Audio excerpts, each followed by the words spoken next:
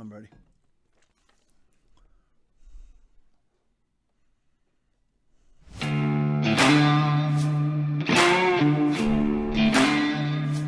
Hey everybody, good to see you.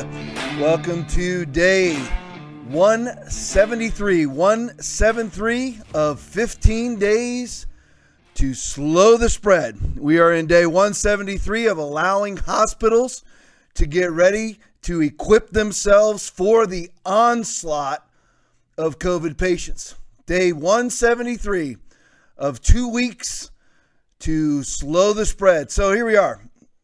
Once again, day before church. I want to make sure that I invite everybody. 3385 South Access Road, Inglewood, Florida. Google map it. See how far you are away. If you are in the Tampa Bay area, go to the River Church.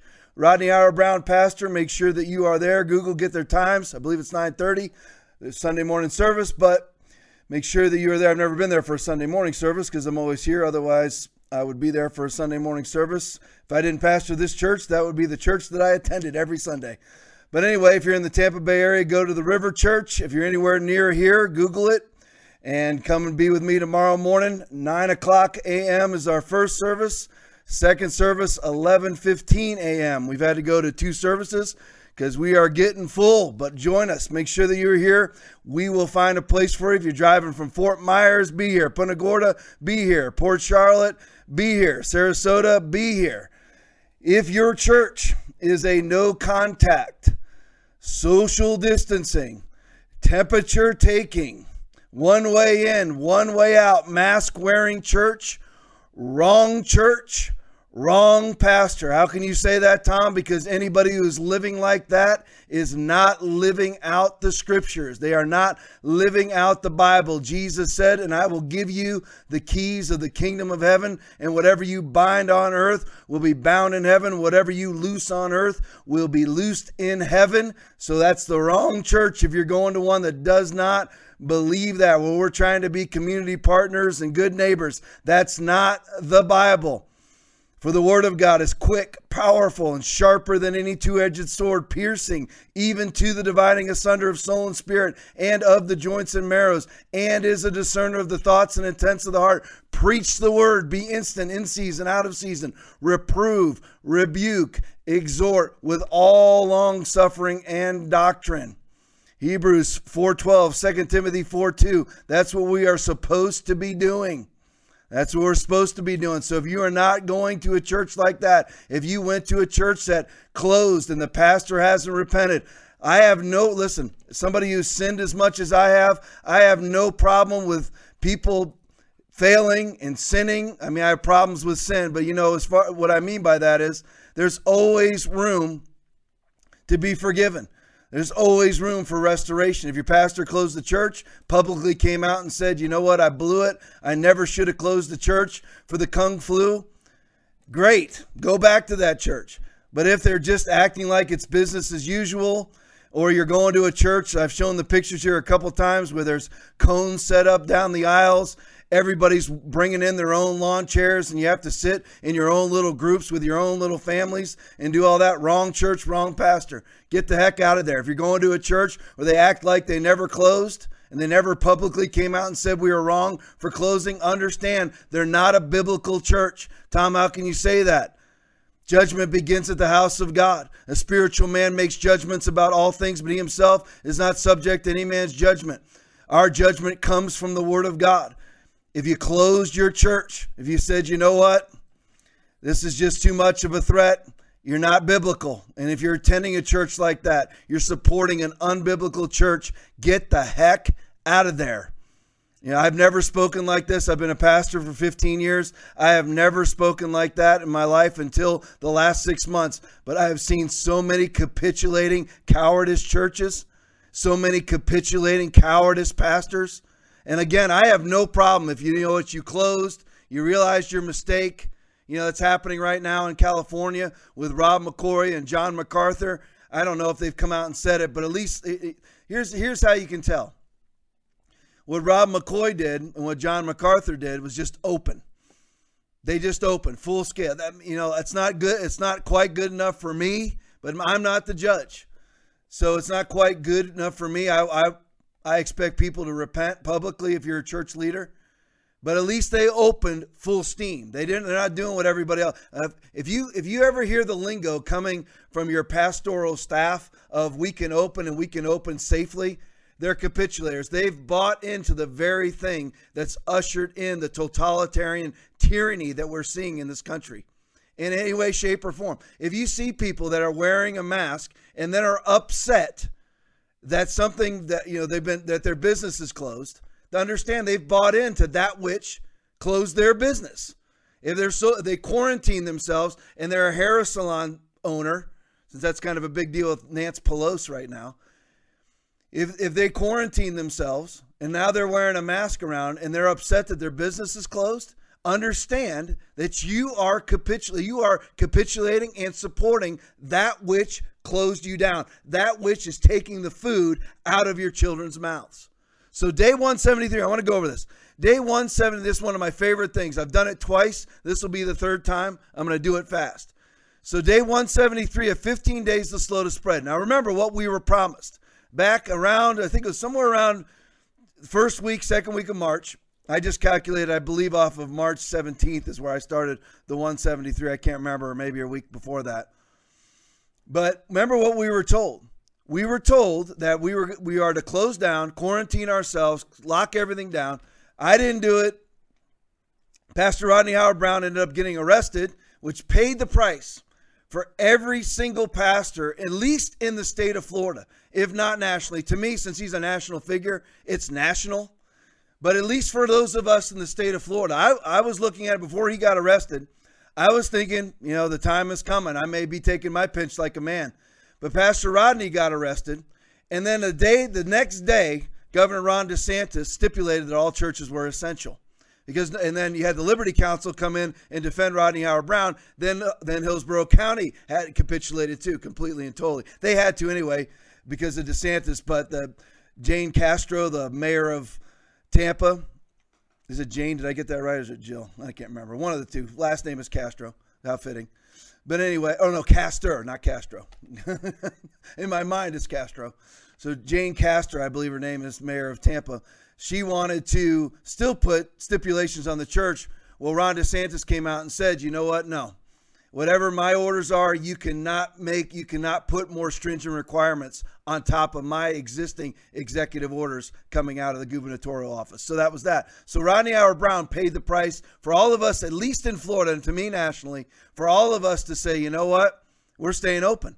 Any pastor that's told you in the state of Florida that they had to close, that they're being a good neighbor, community partner, they're following the experts, they're doing what the government has said, following CDC instructions, which the CDC can't really do mandates or instructions. They can do suggestions. So Rodney Howard-Browne opened up all that for all of us. So there was never a reason to close. I never closed. I never thought about closing. It never happened. I mean, not for a second. So then it became easy for all of us. Florida should have been the example. The Florida church could have been the example for the entire country. But even after Pastor Rodney got arrested, most churches closed. I and like 4 other churches that I know of in this entire area were open at all. At all. Everybody else was doing Zoom messages. And to this day, who's the national figure that is standing up for the church? What national figure? There's only one. Rodney Howard-Browne. He's the only one. Where's all the rest of the national pastors? I just saw it. I wish I would have. Maybe I wouldn't have done it, but I might have. There's a national conference being put out right now by a whole bunch of pastors. I don't necessarily want to say their names yet. I know I ripped the tar out of Carl Lentz last week. He went on and did it to himself. All they did was put out a big old conference thing. That they're doing a conference, and it's all Zoom. It's all about covering the nation in prayer, standing up, covering the nation in prayer, and it's big names like I'll just say one of them's Bill Johnson, and there's other names like that. And my thing is this: if you're going to, it's like a call to prayer or something like that. And I can tell my staff's looking it up right now, so I'm trying to give them hints about who it is. But my whole thing was, and I almost typed on their announcement page, why are you going to go and have a giant call to prayer, call to action, something like that, and your entire conference is on Zoom. All your meetings are Zoom. What exactly are you putting out to the United States? That we're going to have a big call to action and call to prayer when we ourselves are afraid to open our own churches? What are you calling us to exactly? So the national figures are all gone, with the exception of RHB, Rodney Howard-Browne. That's it. There's been somebody else that's risen up that I've seen is Jonathan Shuttlesworth. Follow both of those guys. They never closed. They never capitulated. They never called the COVID a plague. Nothing. Never did safely this or safely that. Those are my two favorite preachers. Follow them. Get on Facebook. Go to Rodney Howard-Browne's website. You got to give them some proof of who you are, whatever. But get on there. Follow those guys. But anyway, so day 173 of 15 days to slow the spread, right? We are, like I said, day 173. What was the reason? The reason for everybody to close was so that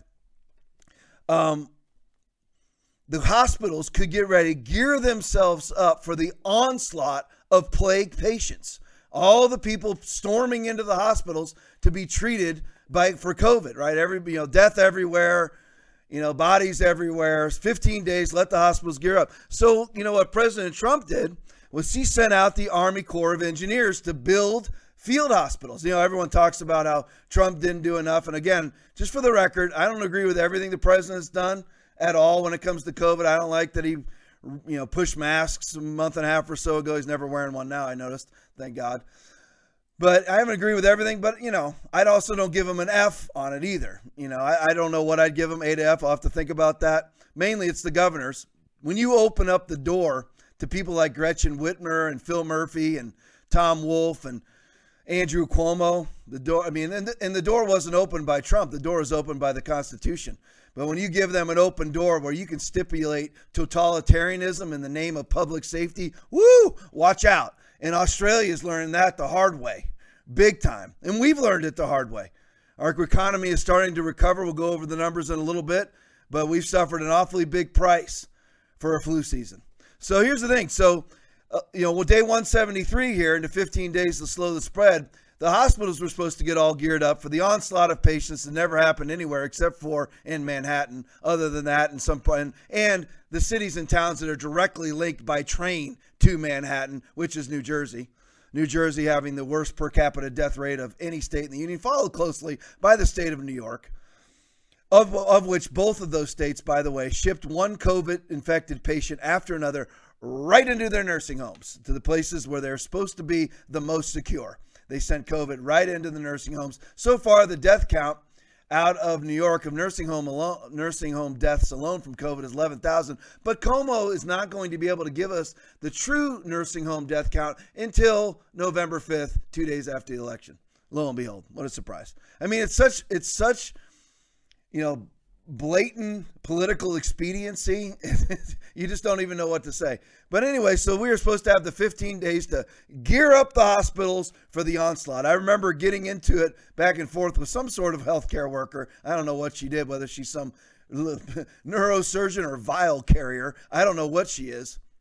I know she wasn't a neurosurgeon, but she was claiming to be, on the front lines here in Charlotte County. And at the time, there was like 12 COVID patients. And we've had less than 150 deaths in Sarasota and Charlotte County from COVID-19. But she was on the front lines. But anyway, so we have this day 173. I guess I'm assuming the hospitals are geared up now. 6 months later, I'm assuming they're geared up. But what Trump did immediately was he sent out the Army Corps of Engineers to build hospitals, field hospitals, for the onslaught. There's some pictures right there. You were going to have this onslaught of tens of thousands, hundreds of thousands. Yeah, you're getting them. Those are all accurate pictures right there. Perfect. So what they did was, the Army Corps of Engineers went out and spent $660 million for the overflow of patients at the hospitals. Because they're going to be overrun, we're going to have to take, the patients and put them into these field hospitals. Well, you had the sunny Stony Brook, location Stony Brook, New York. They built a field hospital there for $155 million, and they saw a total of 0 COVID patients. Next one was sunny Old Westerbury in Westerbury, New York. So you had Stony Brook, New York. These two separate institutions in New York now. Well, I don't want you to miss it. There is Stony Brook, New York Field Hospital, which was built for $155 million that saw 0 COVID patients. And then you have Old Westerbury, New York, which also had a field hospital built there, but that was a more tidy expenditure of $118 million, and they saw 0 COVID patients. Then you had McCormick Place in Chicago, a field hospital that was built for an economical $65 million, and it saw 37 COVID patients. Then you had Westchester County Center, White Plains, New York. So this is number 3 from New York, the epicenter of all evils of COVID. And so in White Plains, New York, they had a field hospital built for a tidy $46,971,000, and they saw a total of 0 COVID patients. So far, Stony Brook, New York, $155 million, Old Westbury, New York, $118 million, White Plains, New York, $46 million, all spent on field hospitals for a grand total of 0 COVID patients. Then you had Denver. They transformed the Colorado Convention Center in Denver at an expense of $34 million, and they saw 0 COVID patients. Then you had Walter Washington Convention Center in Washington, D.C. That was built for $32 million and was never completed and saw 0 patients. Then you had the Commercial Appeal Building in Memphis, Tennessee, built for $27 million, never was completed and saw 0 patients. Miami Beach Convention Center, Miami Beach, Florida, built for $26 million and saw 0 patients. Then you had Sherman Hospital, Elgin, Illinois, where you got that, the wonderful governor of Illinois. It's built for $18 million and saw 0 patients, because they had that overrun of all their hospitals in Illinois. So you know what? Because of that, you need to build another one then. In Melrose, Illinois, they built another one for $16.3 million, and they saw 0 patients. And because of that, so now you're 0 for 2. You need to build another one, right? Since your first 2 that you spent $18 and $16 million on respectively, now you need to build another one. So they did. Army Corps of Engineers went to Metro South Medical Center, built another field hospital in Illinois. This is Blue Island, Illinois, for a total of $15 million, and they saw 0 COVID patients.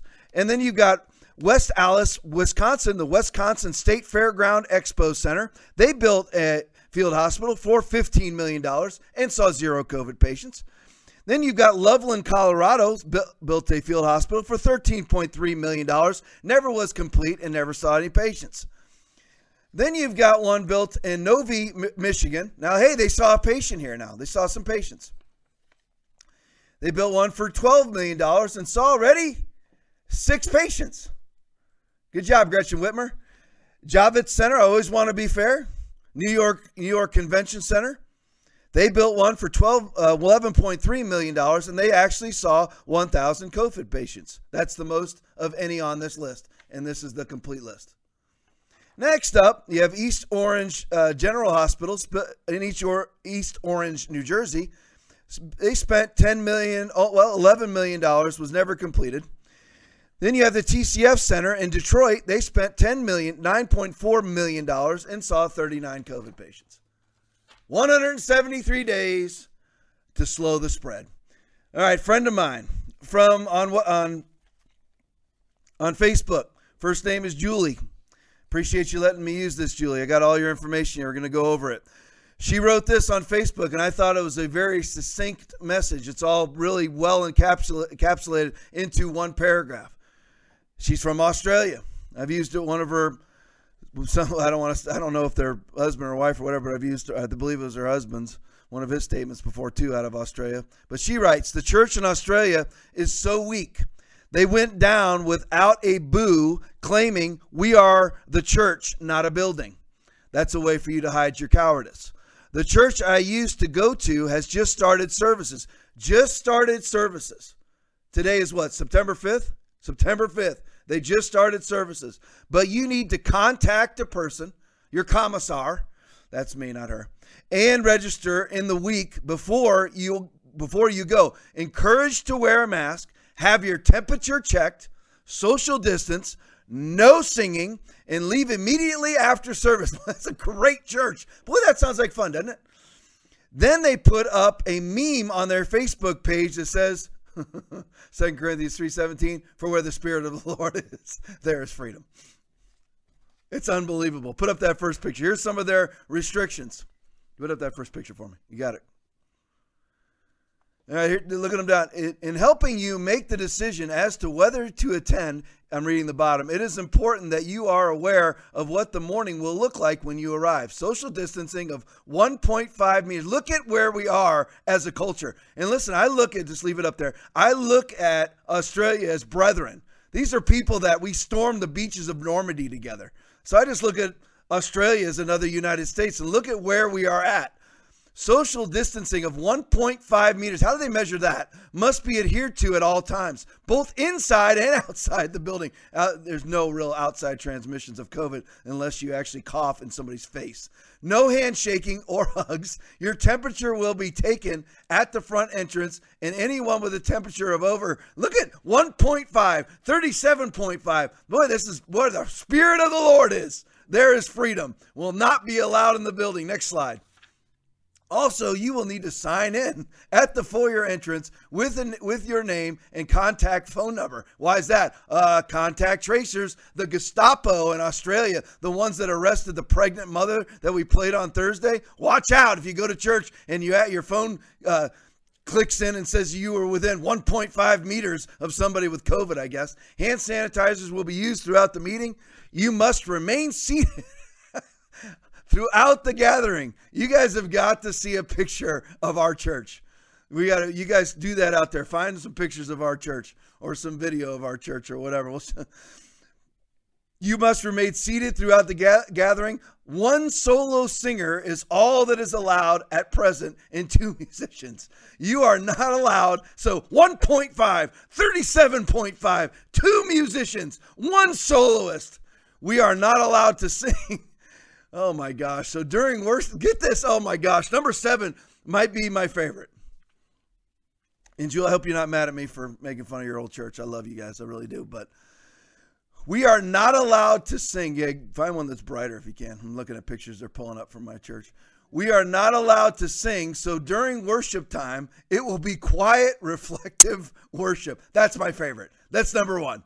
Number 7 is number 1. Masks are optional, but encouraged by state premier. Woof. That's a scary statement when you are reading that into your church. Masks are optional, but encouraged by the state premier. There will not be any children's church, of course. Children must stay with their parents. Warren will be speaking. That's a pastor or something. There will not be any morning tea for America. That would be no coffee and donuts. Like we have here. Yes, donuts. Love the donuts. Unbelievable, isn't it? Yeah, you can put that up there. Show that. You guys got any decent pictures or no? Yeah, put them up there. Slide them up there. That's what you're supposed to look like as a church. Right there. Put them next. There you go. Nice. We're standing. We're jammed in close to one another. Don't care. Never close. Never will. Never thought about it in any way, shape, or form. Right here from NBC2 locally. Right here in Charlotte County, Florida, where I'm at right now. A Charlotte County mom says she is upset and confused after her 9-year-old was sent home from school for 2 weeks after complaining of a stomach ache. So her 9-year-old gets a stomach ache and she's sent home from Charlotte County school system for 2 weeks. I think it was Liberty Elementary School. The school nurse sent Erin Harrington's daughter home on Tuesday because the CDC labels a stomach ache as a symptom of COVID. Boy, they ought not be around me after I eat chicken wings, because I will have a symptom of COVID after that. So they're pulling my mic away from my face. Am I too loud? All right. I keep peeking out the microphone. If you're wondering why my mic was moving, it's hands-free. So after I eat chicken wings and pizza, because here's the thing, this is what happened. So the school nurse sends her daughter home. Shortly after that, her 15-year-old daughter was pulled out of the high school. This is right here where I live. So I'm sitting here making fun of Australia. Look what's going on here. Love you guys from Australia. Look, we're not much better.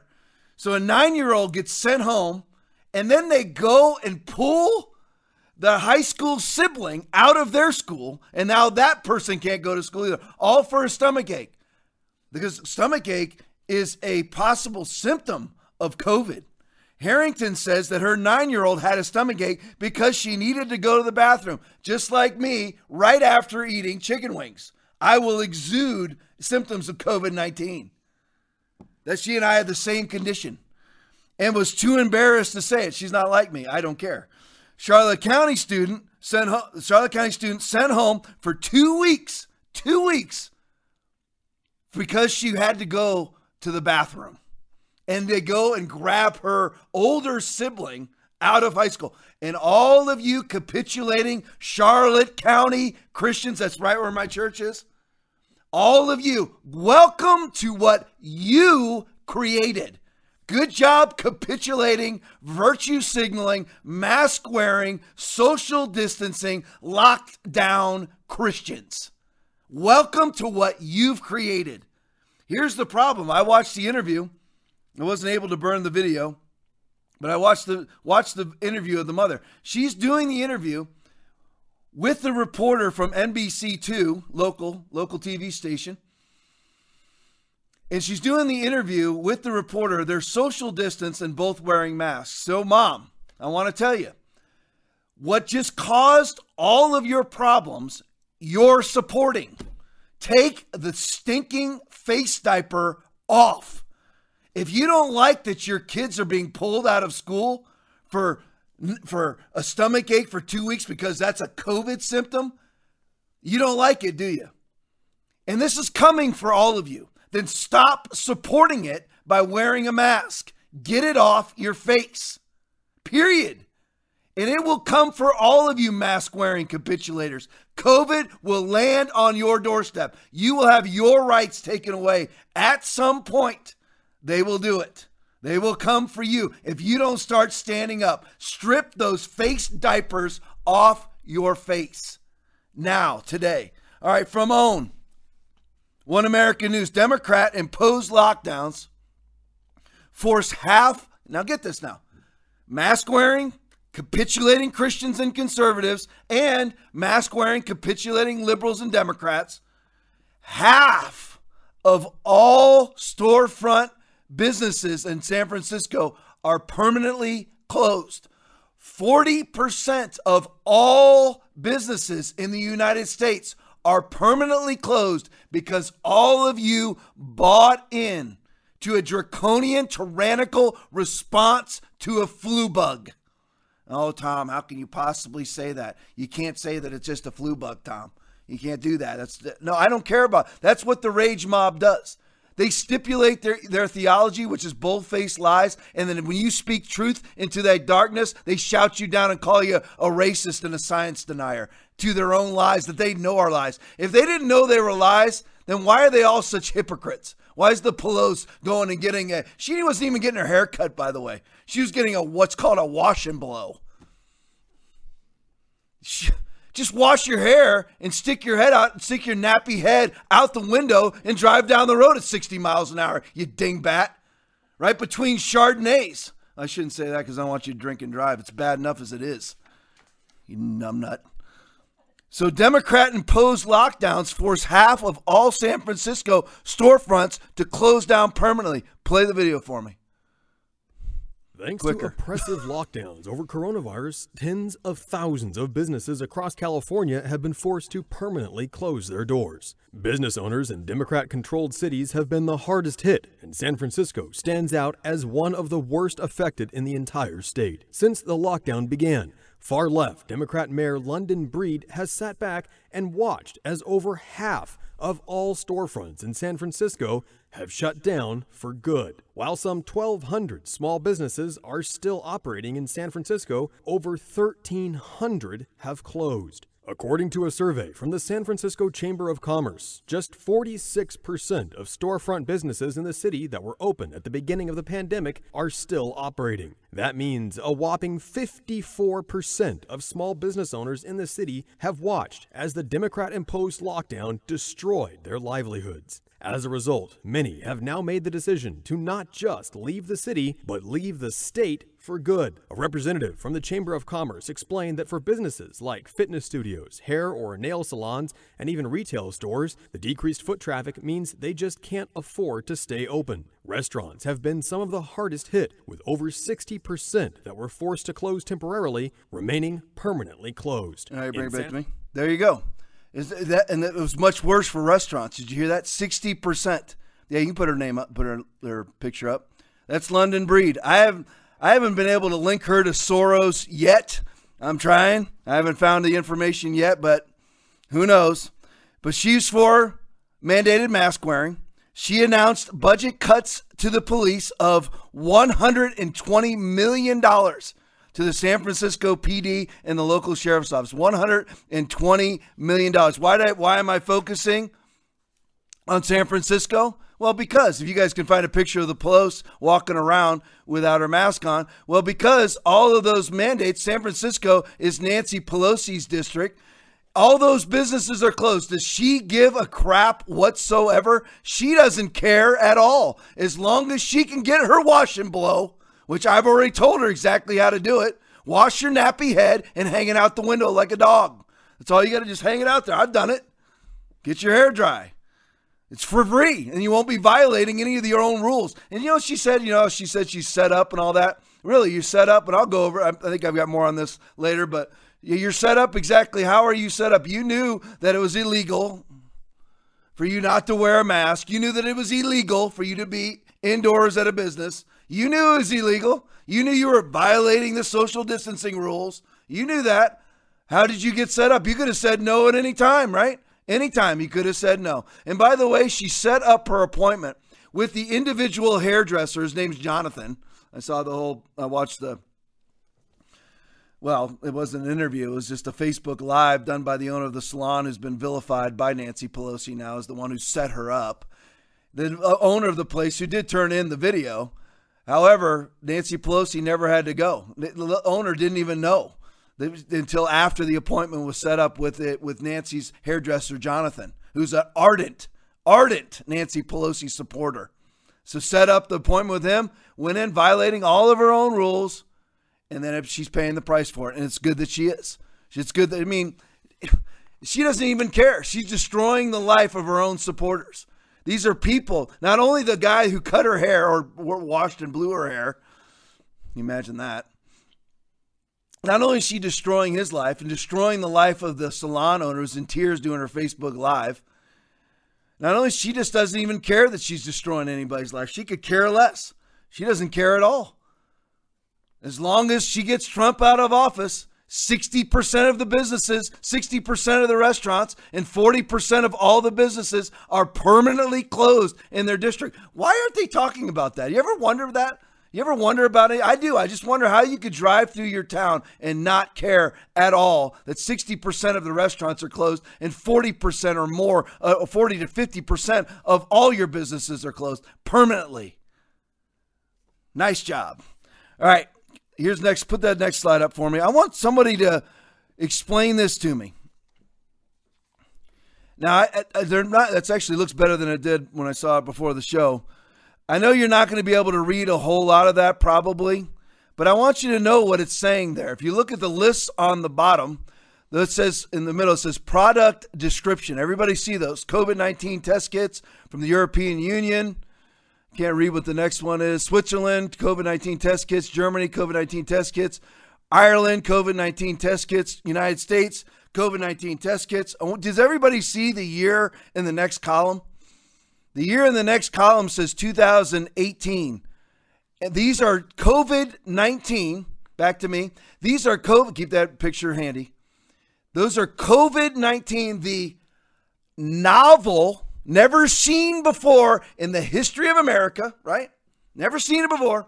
Novel coronavirus test kits ordered in 2018. And then you got Billy Gates in November of 2019 predicting a wet market outbreak. A year before that, you got Minnie Mouse, the Fauci, out there predicting that Trump would face a viral infection, or I can't remember the term that he used, outbreak that maybe we've never seen before or of cataclysmic proportions. So I just wonder, you put that picture back up, how is it that we have test kits being ordered in 2018 for a virus nobody has ever heard of before December of 2019? Let me read you, in case you can't see it, what the literature is saying above that. What it says is, this is from the WITS World Bank .org.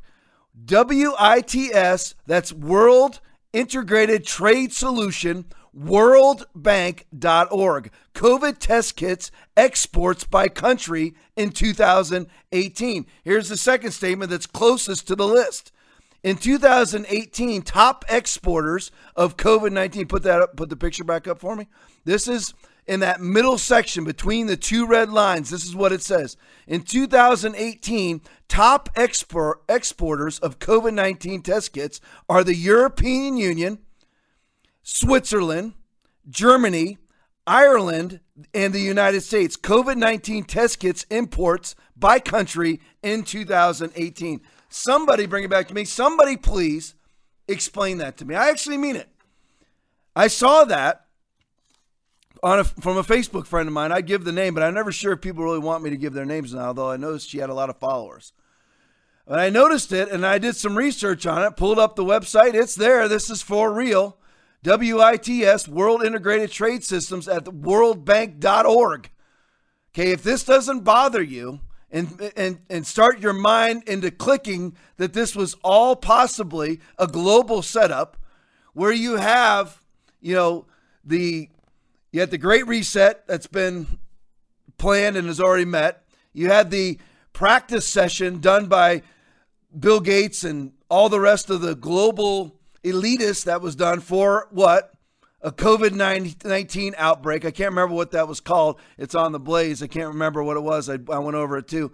Some kind of, there you go. Oh, you are the best, Aaron. Love you, love you, love you. Event 201. Put Event 201 up there for me, would you? That's okay. That's good. That's perfect. I just want people to see it. Gives it some legitimacy. Event 201, you can bring it back to me. That was a practice session where you had big corporations, huge corporations, leaders from all the powerful countries of the world, including the United States, organized to do a practice, like a breakout session, so to speak, on how you would handle an outbreak. A viral infection outbreak. And lo and behold, what viral infection did they pick? Now remember, this was, I believe, Event 201 occurred in October of 2019. Am I right? I don't know. You can look it up for me, guys. But they did this practice session. Well, what disease did they pick? What outbreak did they pick? Amazing that they picked a coronavirus outbreak. Isn't that unreal? It's absolutely unreal that they picked a coronavirus outbreak.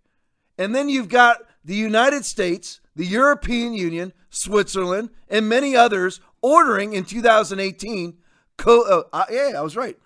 Or did I say November? I said October. I was right, actually. Good. Yeah, this Event 201 occurred in October of 2019. And then lo and behold, they just happened to pick, get ready, let's do the timeline. So you got Event 201, sponsored in part by Bill Gates. You got the UN there. You got the WHO there. You got like Big Pharma there. You got vaccine makers there.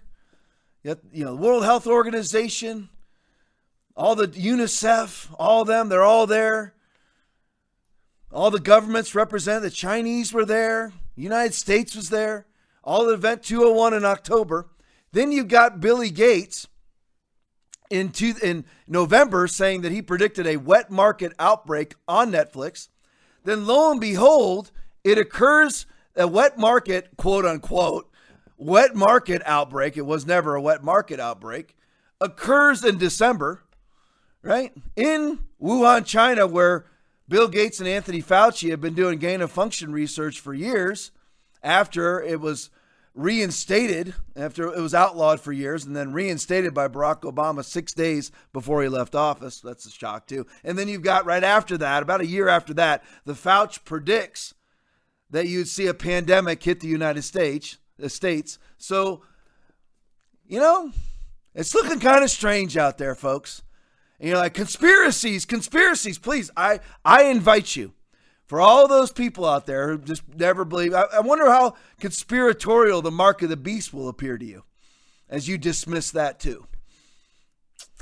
It's going to happen. See, I believe what the Bible says. I don't believe what people say. Let God be true and every man a liar.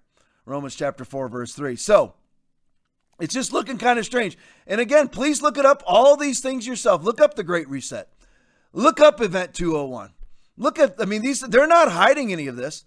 Look up biometric tattoos with Bill Gates. I'll go over those in a minute. Look them up. Please, feel free. For all the people that think people like me are just conspiracy theorists, I don't cross any bridges that aren't there. All I'm doing is putting out the information. Explain to me how on earth anybody could be ordering a test kit for a novel virus that nobody knows exists in 2018. People say, well, no, they knew about coronavirus. That's not the coronavirus. Yes, COVID-19 is a coronavirus, but COVID-19 is the novel version. SARS-CoV-2 is COVID-19. That's allegedly novel with its outbreak, its pandemic occurring in Wuhan, China, right where Bill Gates was doing his gain of function research. Bill Gates, Wuhan Institute of Virology, Anthony Fauci, Chinese Academy of Sciences, all right there in Wuhan. There was they caused a SARS-CoV outbreak before. You don't have time to go over that tonight. I'll go over it again sometime, though. It's not the first SARS-CoV outbreak they've had. It's all a lie, folks. But it's not me going to some conspiratorial website. It's all available data in the mainstream media. All right, here we go. From Dan Bongino. The rules are for thee, but not for me. Play the video. Check this out. We'll call this elitist snobs. The rules for thee, but not for me. Check this out. An 80-year-old part-time Napa resident called Nancy Pelosi can be seen slinking through a San Francisco hair salon. Due to coronavirus regulations, salons in San Francisco are closed for indoor services. As it turns out, it was a setup. So I take responsibility for falling for a setup. I think that that this salon owes me an apology. You went to the gym yesterday and Twitter lost its mind. I don't get it, but we'll move on with our lives. The gyms are all closed now, Alice. I did not for a moment think there was anything problematic because I knew the dynamics. And again, I have to stay healthy so I can make the decisions for the people of this city. Did Governor Michelle Lujan Grisham play by her own rules when she ordered non-essential stores to shut down and lectured all New Mexicans to stay home, a non-essential business open so she could buy jewelry? Where's the First Lady? Has she engaged in non-essential travel? What is your response to people who say the stay-at-home order and non-essential travel bans aren't being abided by your family? So I'm just not going to answer that question. It's inappropriate. And I find it reprehensible. For New Jersey Governor Phil Murphy, letting people go to church was just too dangerous. But protesting, fine. Are you concerned about a spike in cases when you combine reopening and the protests? I think you have to be, but the alternative, I just don't, it's not feasible. I don't see it. Certain parts of the First Amendment are better than others. In Michigan, over this past weekend, Governor Gretchen Whitmer's husband decided to violate his own wife's orders by traveling across the state to use his boat. When the marina told him they could not put the boat in the water, Gretchen Whitmer's husband let them know that his wife was the governor. Don't you know who I am? And as you know, haircuts certainly not essential during this pandemic, unless you're the mayor of Chicago. A photo recently surfaced of Chicago Mayor Lori Lightfoot posing with a hairdresser after getting a haircut. Now, she has defended herself, saying that she needed a haircut because she is the public face of the city. Again, this is what happens when the whole model of governing we've had for 200 plus years gets turned on its head. All right, back to me. All right, so the Democratic Party, you have some choices here.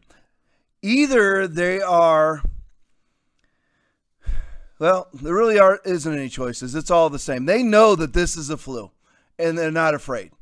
It's just like all the hypocrites out there who say, I'll do anything to save a life. Really? You would do anything to save a life, right? So I'm assuming that you're going to mask yourself because flu season runs from October through April. So I'm assuming that you're going to mask yourself from October to now and then take about 17 days off your mask and then strap it back on for October 2021 because you're going to have to cover the COVID and the flu season because they don't appear to be perfectly lined up with one another, right? So you'll do anything to save a life because 30 to 80,000 Americans a year die from the flu. So I'm assuming that you'll do anything to save a life, right? Anything that you can do, anything at all to save a life. You're not going to drive your car. You're going to make sure you got to realize something. I said this about 2 months ago. You've already been responsible. You and I both, everybody, has been part of a chain of events that have killed people because of the flu, because of colds, because of COVID, whatever it may be. It's up to other people. It's up to individuals. That's in the nursing homes. They can't control their environment. That's why they're in a nursing home. And we need to care for them. And we need to isolate them. Just like Ron DeSantis did here and Andrew Cuomo didn't do in New York or Phil Murphy. Matter of fact, or Gretchen Whitmer right there, or Tom Wolf in Pennsylvania. All four of those governors shipped COVID patients into nursing homes. So they can't defend themselves. They can't make their own decisions. That's why they're in a nursing home. Everybody else, I don't care if they're 100 or I don't care if they're 20, can make their own decisions. If you are honestly going to go around with the mindset that you have to protect everybody all the time yourself, first of all, you're a giant cataclysmic galactic hypocrite because you've never done it before. You've never done it before. And you've been a part, and I've been a part of one chain after another of flus and colds and everything else that have eventually killed somebody. Whether you were number 1 in the chain or 30 in the chain of 500 that eventually led to somebody's grandmother getting the flu and dying. You were part of the transmission process. So unless you're willing to mask up and social distance for the rest of your life, you're a hypocrite if you're doing it for COVID-19. And the Democratic Party, every one of those hypocrites on that video are Democrats. Tom, there's good and there's bad on both sides of the aisle. No, it's not true. Listen, I know there's bad Republicans, believe me. John Kasich, Mittens Romney, Carly Fiorina. I mean, oh my gosh, what a bunch of jokes. Jeb Bush, what a bunch of jokes. Just absolutely Benedict Arnold, spineless cowards without an ounce of principle in their life at all. I know there's capitulating, weak-kneed Republicans. I get it. But if you vote for a Democrat, people say, oh, there's nice Democrats. Listen, if you vote for people that you voting them into office and they're responsible for murdering the unborn, I don't care whether you're just a hippie liberal that just wants cannabis to be legalized, and that's all you really care about, and you're hoping the Dems will do it for you, and you're afraid the Repubs won't. I don't care. You're responsible. You're just as evil as the person who's actually legislating because you put them there. So the Democrats, they know. That's why they're not afraid. They're out hypocritically going. So if Lori Lightfoot was terrified, if this was like the example that I always use, if this was a plague of rattlesnakes, you think she would have gone to the salon? She's unafraid. And she's in her 60s and not exactly in great shape. She's in a vulnerable group. She's not scared at all. She's off getting her hair done, just like the Pelosi getting her hair washed and blown. See, what happened was the Democrats just got an opportunity. They got an opportunity to rule. They get to choose what's open, what's closed. They get to choose to vaccinate you or not vaccinate you. And I know with those of you who are watching this that you're not going to get vaccinated. Neither am I. That will not go well. That'll go about as well as when you come and try to confiscate my AR-15. Good luck with that. It's not going to happen. They get to stipulate to lock you down, to keep schools closed, what you get to eat, what you get to drink. Andrew Cuomo in New York, I'm not a big I hate alcohol, flat out. Don't drink it all, hate it. However, I don't want the government to stipulate to you what you can eat and drink. They actually say, they stipulate in the city of New York, first of all, you can't eat inside at all, not even social distance at all. Even, I hate that I'm even giving any sort of stipulations myself. Like saying, well, you know, they don't let you eat, not even if you're social distance. I hate that that's entered into my own mind. Cleanse me, Lord. Because I don't like any of that even slipping into my subconscious ideologies at all. However, there's certain meals that you're allowed to have with alcohol and you're not. And then, well, no, half a sandwich doesn't count, but a full sandwich with fries counts. The governor of New York is stipulating these things. This is what they love. And they get to use, and everybody buys into it. They get to use, well, we're doing it for your safety, for compassion and empathy towards you. Yeah, there's Cuomo not obeying right there. There he is. He's not afraid. This was not in February, folks. This is not in January. This was 4 days ago. There he is. He's out there walking his dog. He's in violation of his own orders. He's not social distance with a girl. He's not wearing a mask. You know why? He's not afraid. He knows this is an opportunity for him. A tyrannical totalitarian. They want to control you. You're like, why would anybody want to control us? I don't know. Why is there Stalins? Why is there Hitlers? I'm like, live and let live. I don't even want to know what my neighbor's doing. Don't even care at all. Just leave me alone. Let me live however I want to live. Yesterday, some quick hitters here. On Facebook, Facebook told the world that it considers Kyle Rittenhouse the justified shooter. What are you guys sending me? Oh, hey, everybody on YouTube. I want to say hey to you. As a matter of fact, let me do that before I get into these. Let me say hey to everybody. Hey to everybody on YouTube. I really appreciate you. We were one cord short of me being able to see you this week. I will be able to see you next Thursday and be talking to you guys. Let me say and I want to say hey to everybody on Periscope too. Love you guys. I appreciate it. Everybody on Facebook. I'm looking at the names here. Let me grab them. All right, we got, hey, Stephen, good to see you. Lisa Ann, God bless you. Glad you're on. Oliver, glad you're on. Alex, Dan, Greg, Jennifer. Trying to not say your names twice. Some of you are commenting up a storm, which I appreciate. Hey, John P., love you, brother. Hey, Dan H., love you. God bless you. Hey, Naomi, love you. You're on every time. I really appreciate you, Naomi. God bless you. Hey, Candace, glad you're on. Hey, Doug, glad you're on. Tony, God bless you. Love you. Thanks for always being in church. God bless you. Hey, Mike, glad you're on. Daryl, glad you're on, brother. Love you. Hey, Todd, love you. Love your whole family, Todd. God bless you guys. Hey, Norma, glad you're on. My brother from Montana, Bill, love you, brother. Glad you're on. Good to see you. God bless you guys. Hey, Naomi, God bless you. Hey, Linda. Hey, Mark. Stephen, another Stephen. Hey, Jeff, I'm trying to get all you guys in there. Esteban, God bless you, man. I see your name a lot. Really do appreciate you guys that stick with me and you don't get offended. God bless you. But Facebook put out there, and they told the world that it considers Kyle Rittenhouse the justified shooter in Kenosha, that his actions in Kenosha, they stipulated them to be mass murder. That's what Facebook has said. No trial, no complete investigation.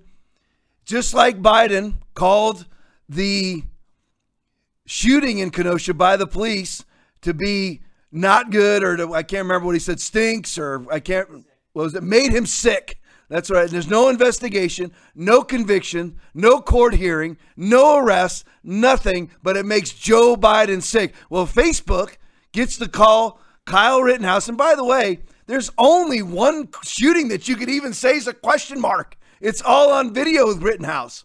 He's being attacked, struck in the head and neck by a skateboard. That guy's dead. And the other guy approaches him with a Glock 9mm, running at him. His arm's gone.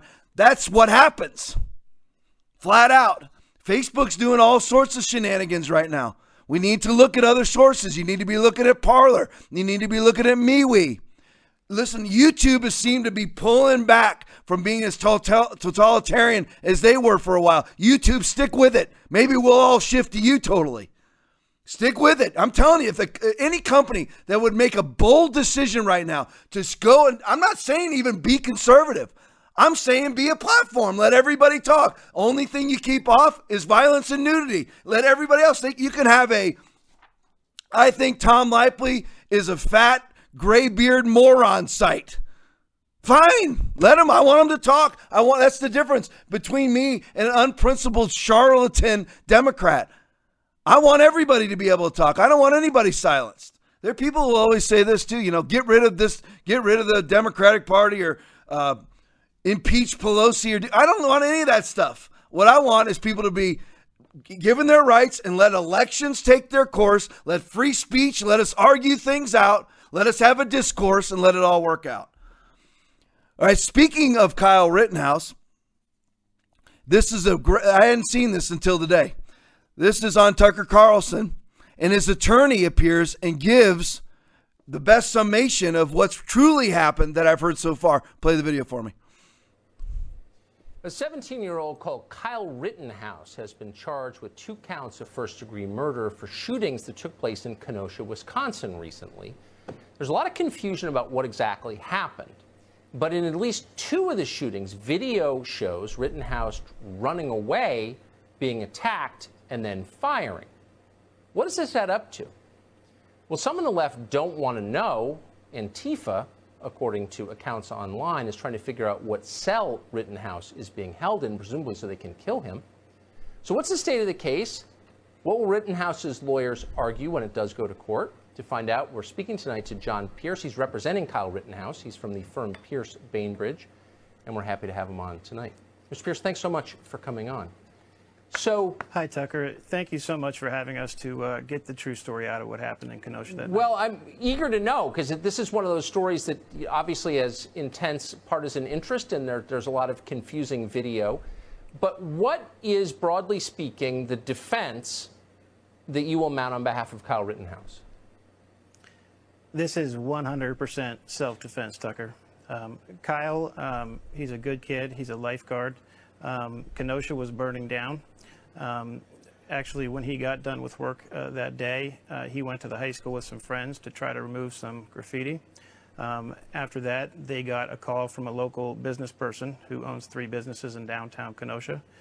2 of those 3 businesses had been burnt to the ground, and this business owner simply wanted to desperately protect what was left of his life's work, so he asked for help. Kyle and his friends decided that nobody was doing anything to protect that community, and they decided that they would answer that call and help to protect that business. Kyle actually took a first aid kit downtown because he was concerned that there would be wounded protesters downtown. And in fact, he took a firearm because Kenosha had become a war zone. And any sensible person would take that. And him and his friends stayed on the premises and protected that property. And then some events started to unfold whereby he was trying to treat medically wounded protesters, and ultimately he got trapped out on the street, out in the open, because the riot police. Bring it back to me? There you go. So to summarize, and some of this he said, some of it he says right afterwards. All 3 cases, you have him shooting the Rosenbaum guy. That's the only one that's not absolutely 100% clear cut on video, is the first one. But all cases, according to the attorney, are self-defense. I'll go over them. No illegal transportation of a firearm. Everyone's like 17-year-old illegally transporting a firearm from out of state into Kenosha. Wrong. That's not what happened at all. The attorney gives a way better explanation, but that's not what happened. Wisconsin, again, I never heard of Kenosha until the Kenosha Kickers from Home Alone. However, Kenosha has an open carry law. He is justified. He was legally carrying that firearm. He did not transport it across state lines. He was not in illegal possession of a firearm. The Rosenbaum killing, the one that's not clear cut on video, it's on video, but it's not clear cut. What happened was Rosenbaum was chasing after him, tried to grab his firearm, chasing him from behind. He ended up getting shot. The other ones are clear, which I already discussed. The next guy to get shot was the guy bashing him over the head or neck with a skateboard. And by the way, that's a deadly weapon, everybody. You get hit by one of the trucks on a skateboard impacting into your skull, bye-bye for you, or bye-bye to normal functioning for you. And the next guy was running at him with a Glock 9mm and basically lost his arm.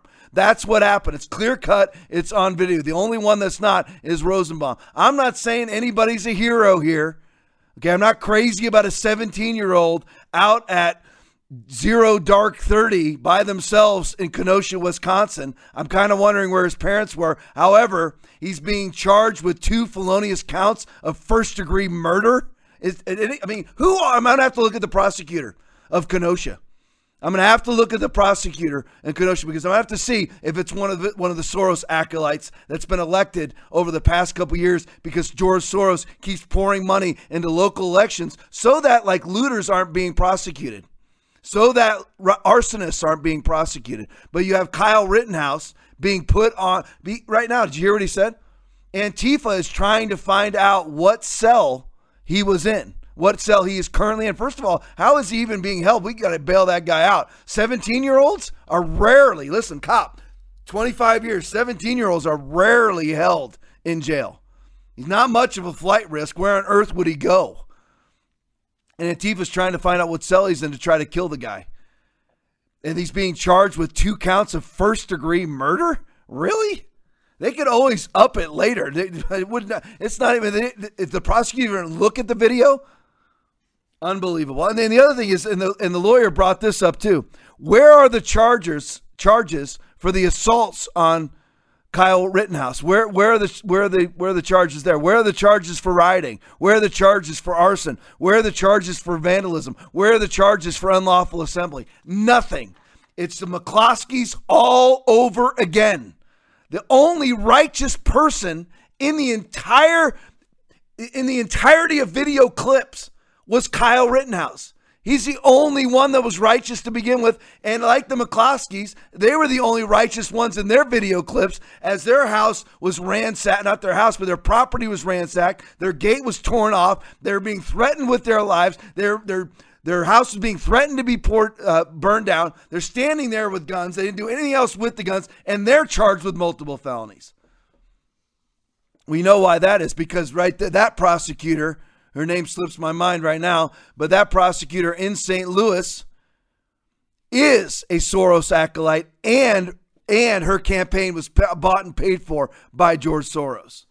All right, WMLAK.com from 9-2, Florida man charged with attacking officer escorting Senator Rand Paul. The video outside of the RNC when Rand Paul is simply trying to walk to his hotel room across the street, where he's accosted by a mob. The man that actually shoved the cop where Rand Paul had to come in and say, hold the cop up, was the junior senator from the great state of Kentucky, having to basically fight for his life on the streets of Washington, D.C., because Muriel Bowser, the coward mayor, isn't competent enough to put out adequate security. So he's out there fighting for his life. The man that was charged with the assault on the law enforcement officer, by the way, the law enforcement officer found him later and was punched in the face by the guy. So he's got some charges coming his way. Where is he from? D.C.? Where is he from? Virginia? Where is he from? Maryland? Where is he from? Delaware? No, he's from Florida. And people actually have some measure of skepticism about the flights that were seen coming in with Black Lives Matter and Antifa members flying in for the RNC. Bought and paid for, I guarantee you, by Black Lives Matter, all the tens of millions of dollars that has gone through Act Blue into Black Lives Matter or Black Lives Matter into Act Blue to elect Joe Biden. They have millions of dollars at their discretion flying these people in. The president tweeted it. It's absolutely true. So who's been paying for all these riots? That's the question. Kind of got a lot of Tucker tonight. I hope you guys like Tucker. I love Tucker. Number one cable TV news show in America. It's not even close anymore. You know why? It used to be Hannity. Wonder why it's not. And I hope Hannity comes back around because Hannity's a COVID nut.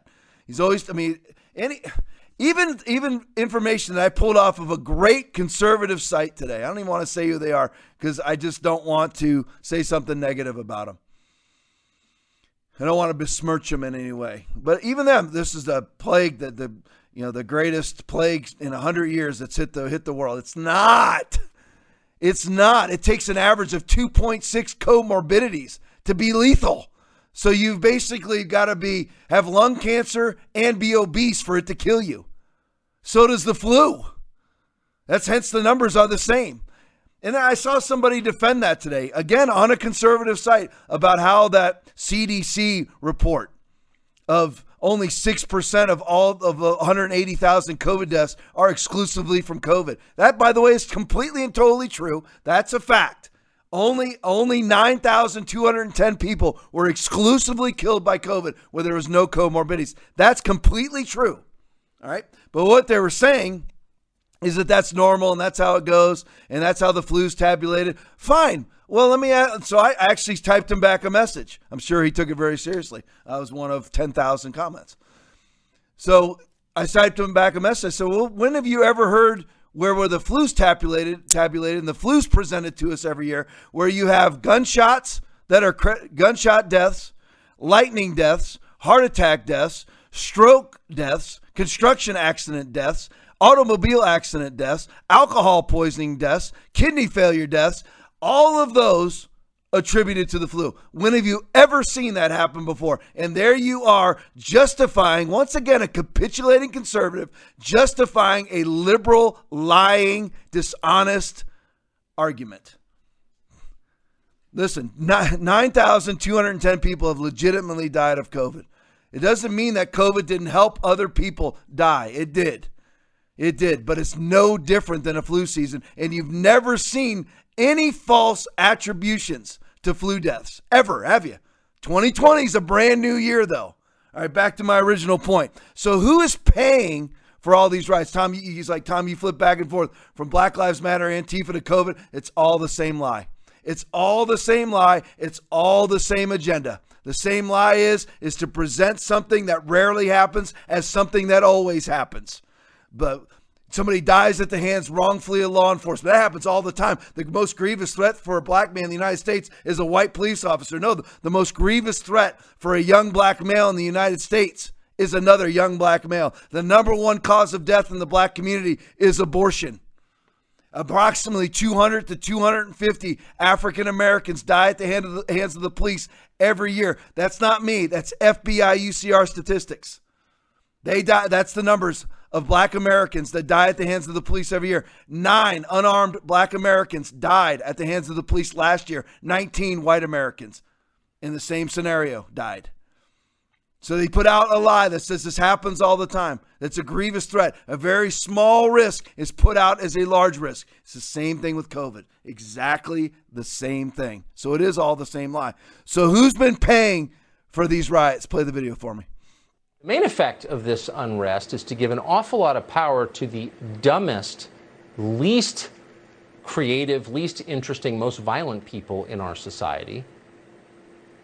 And there's a reason they have more power, because they've been collecting a lot of money.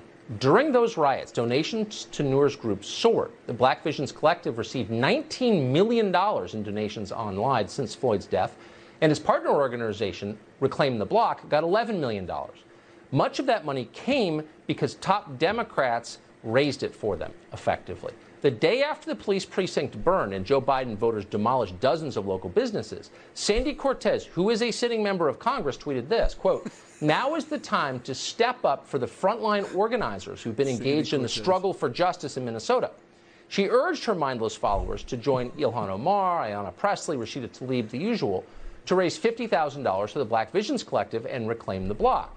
Separately, this is hard to believe, but it's true, former Obama cabinet secretary Julian Castro called for donations to Black Visions Collective and Reclaim the Block. He urged Democrats to, quote, provide support to those who are on the front lines demanding change. The front lines, like this is a war? That's what they think it is. They don't believe in our justice system. They think things should be adjudicated with violence in the streets. And because none of these riots affect Beverly Hills, celebrities also joined in to raise money. Here's talk show host Jimmy Kimmel in June, desperately hoping you won't remember he has worn blackface and used the N-word several times. Watch.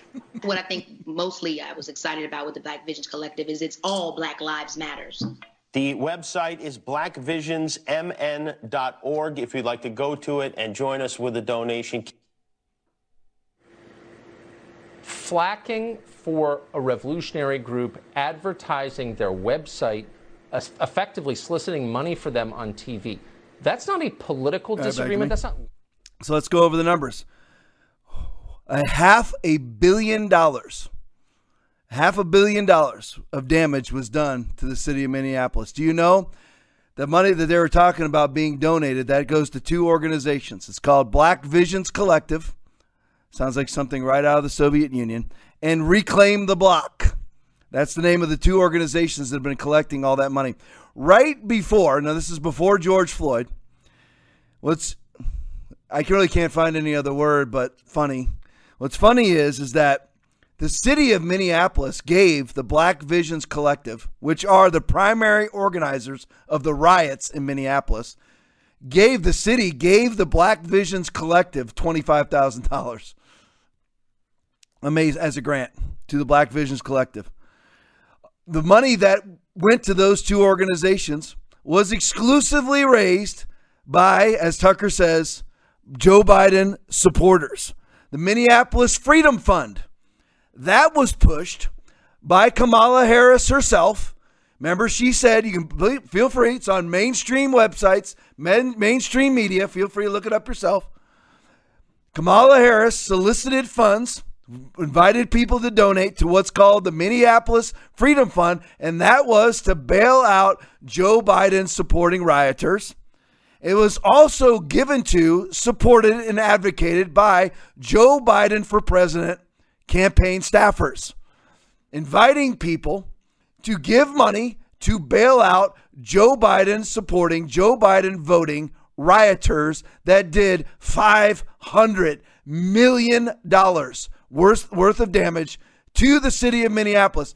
Please, people in the state of Minnesota, if you get anything, if you hear this podcast, everybody like and share, like and share, like and share. Will it cost you friends for people to see my chubby bearded face? Yes, it will cost you friends. Join the club. Join the club. Rodney Howard-Brown got arrested. Tony Spell got arrested. Pastors other places have been summoned. Their churches have been shut down. John MacArthur's parking lot is being reclaimed by the county. Pay the price. Like and share, like and share. Say what needs to be said. Do what needs to be done. These things were all advocated. The Black Visions Collective, they are the primary sponsors, Minnesota, primary sponsors of $500 million worth of damage to your city, Minneapolis. Please don't vote in the people that advocated for these groups, the people that admonished others to give to these groups and then admonished others to give to the groups, to the group Minneapolis Freedom Fund, to bail them out after they got arrested for burning down your city. Remember that. Remember that when you go to the polling place, because I'm just proclaiming it. We are not going to have mail-in balloting. I hate it. Look at this next portion of this video from Tucker. This has some extraordinarily interesting information. You need to hear how the other side thinks. You're like, Tom, there's sides. Yes.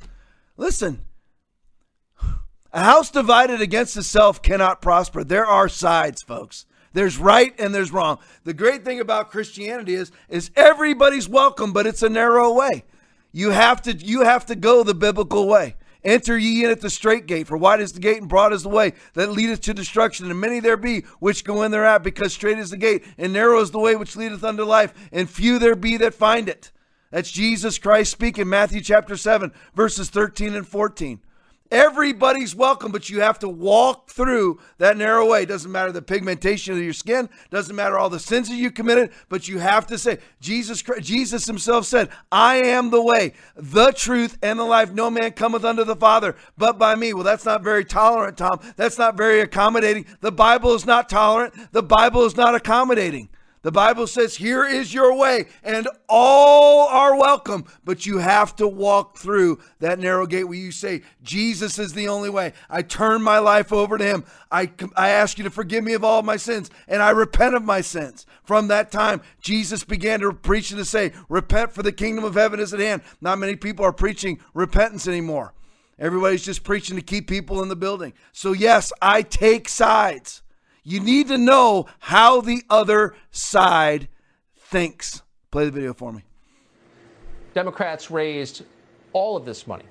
A woman called Aluchi Omiyaga, who co-founded Black Visions Collective and works with Reclaim the Block, made it clear what the group really stands for. She declared that looting is a form of reparations.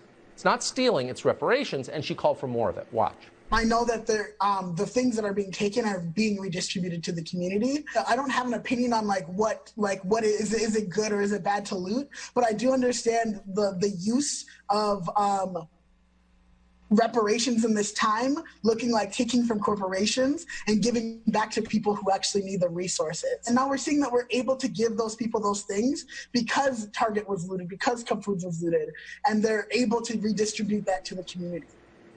They're being redistributed to the community. Right. So everyone gets a new pair of sneakers. Poor people don't think that's true. Poor people know what stealing is. It's stealing. Looting is stealing.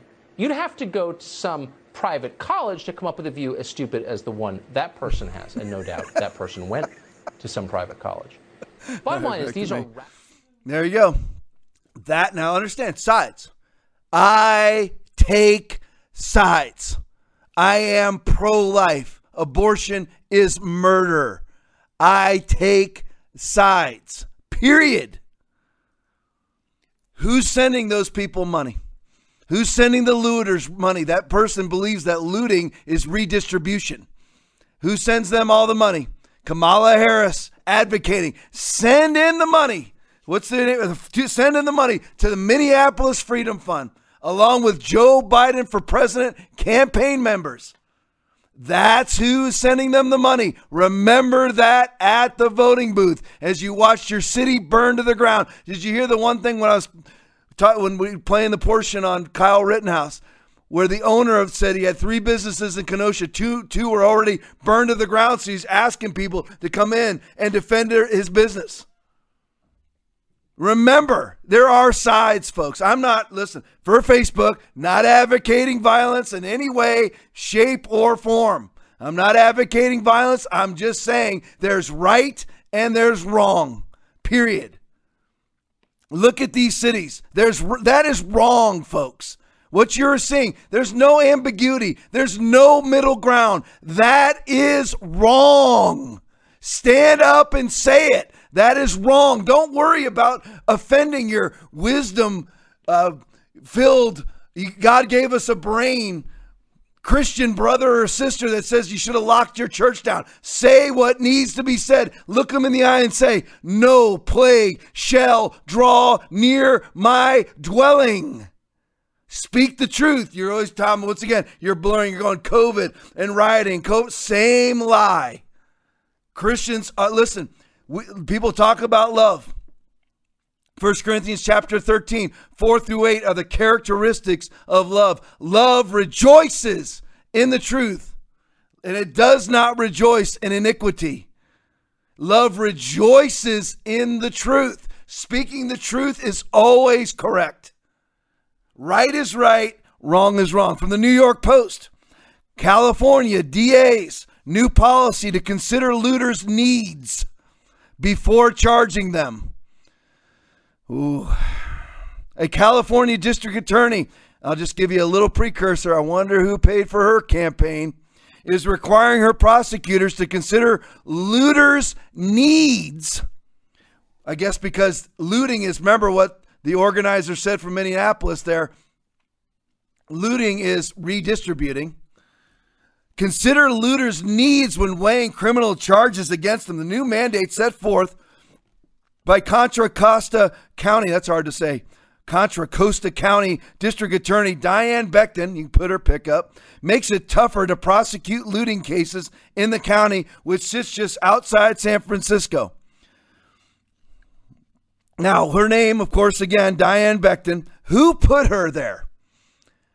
I knew it before you can go ahead and put it up there, brother. You're ahead of me. You got it. I knew it before I researched it. I'm like, I wonder who would put a practice into place at the district attorney's office, the state attorney's office, what we call it here. Who put a policy in practice? Who would put a policy in practice where you consider the needs of the looter before you prosecute them? Who would do that? Somebody who advocates and espouses looting. Somebody who wants looting to perform a task for them. Who could that be? See if you hit the timing. Pray all, brother. You're the best. There he is. George Soros once again.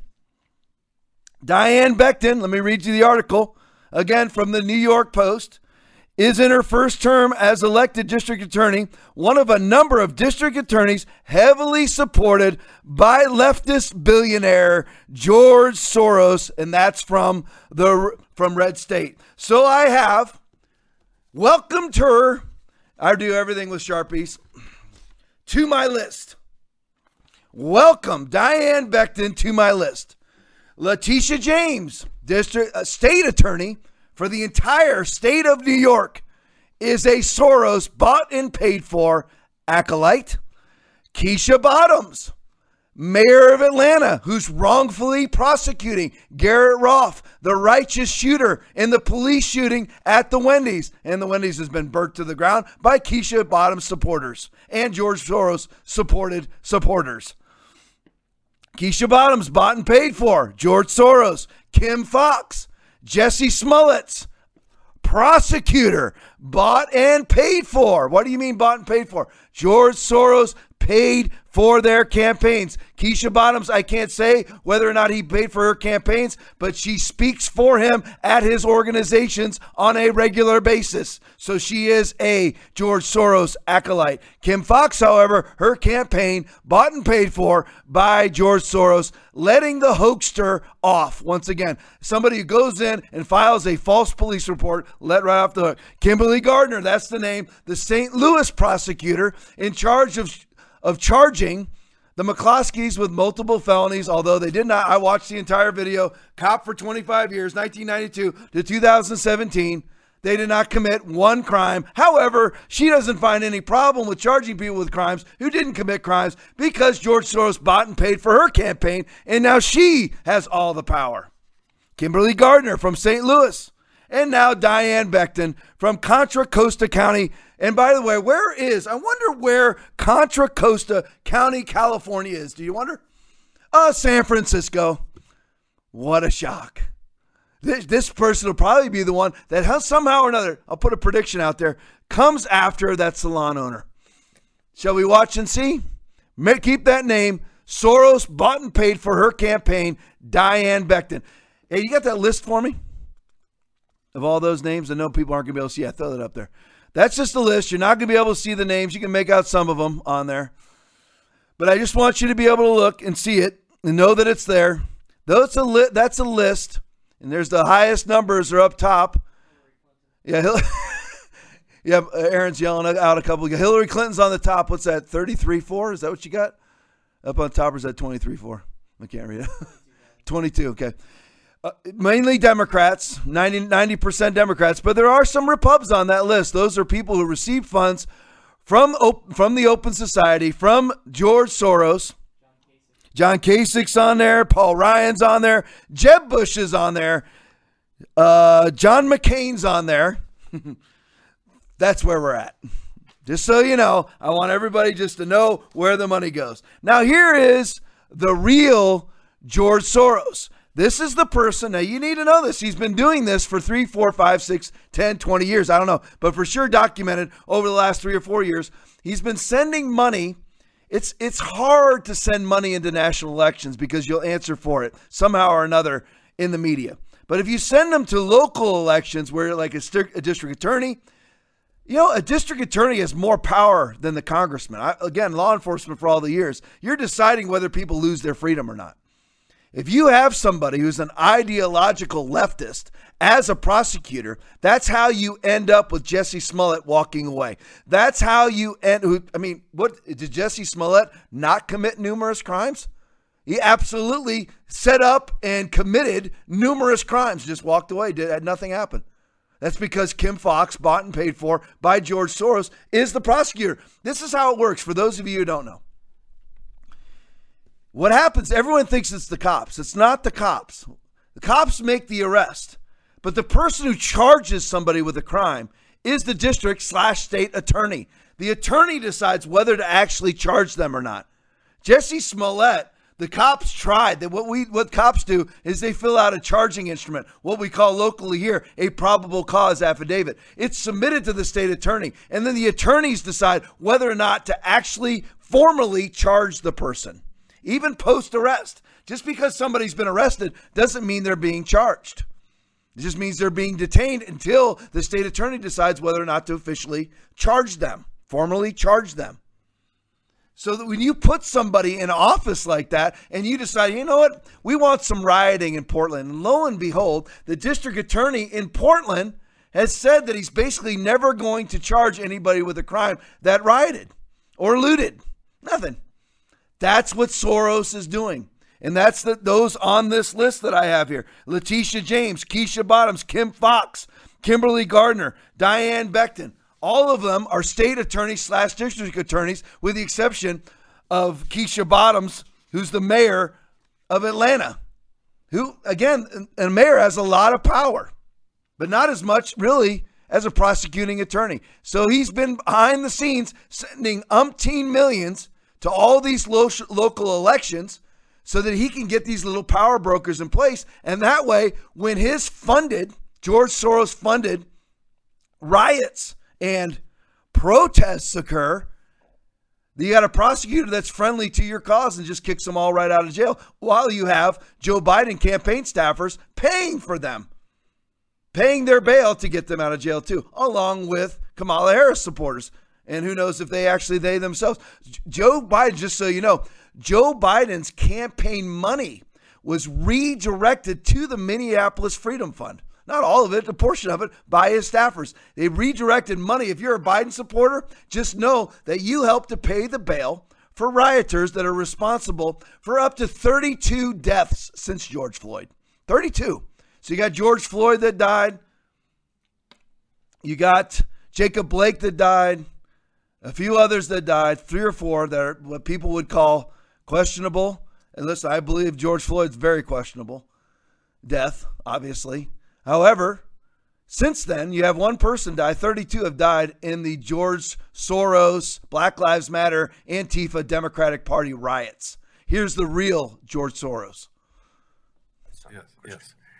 Went out, in fact, and helped in the confiscation of property from the Jews. That's right.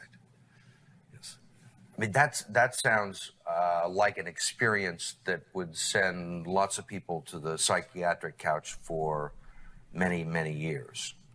Was it difficult? Not at all. Not at all. Maybe as a child you don't see the connection, but it created no problem at all. No feeling of guilt. No. For example, that I'm Jewish, and here I am watching these people go. I could just as easily be there. I should be there. None of that. Well, of course, I could be on the other side, or I could be the one from whom the thing is being taken away. But there was no sense that I shouldn't be there, because that was...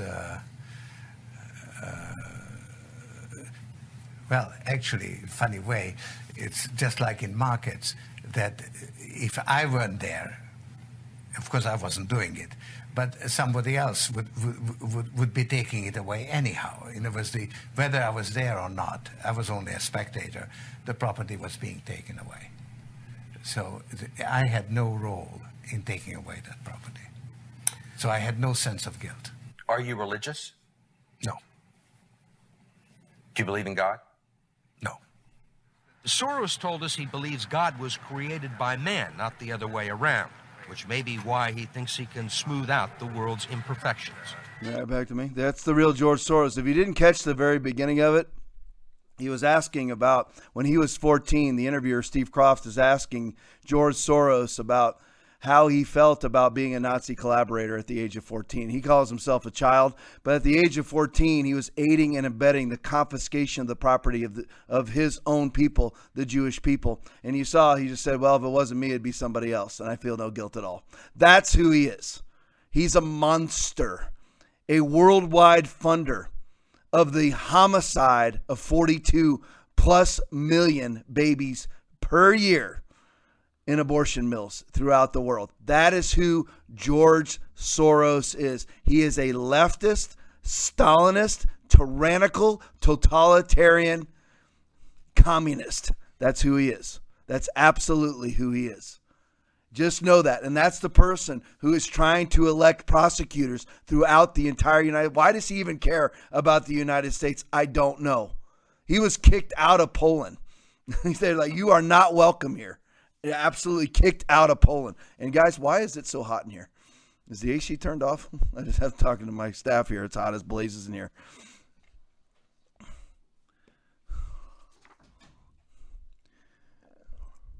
Here's another article. This is an Ian Miles tweet.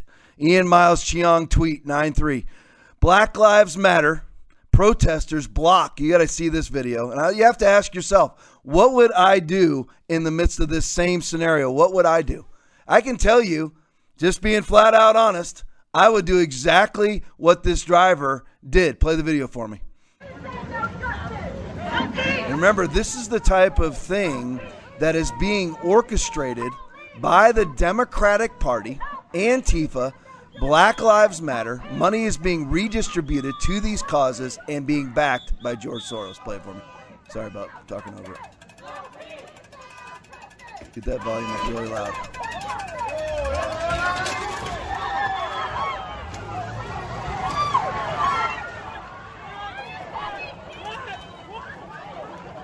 Bring it back to me.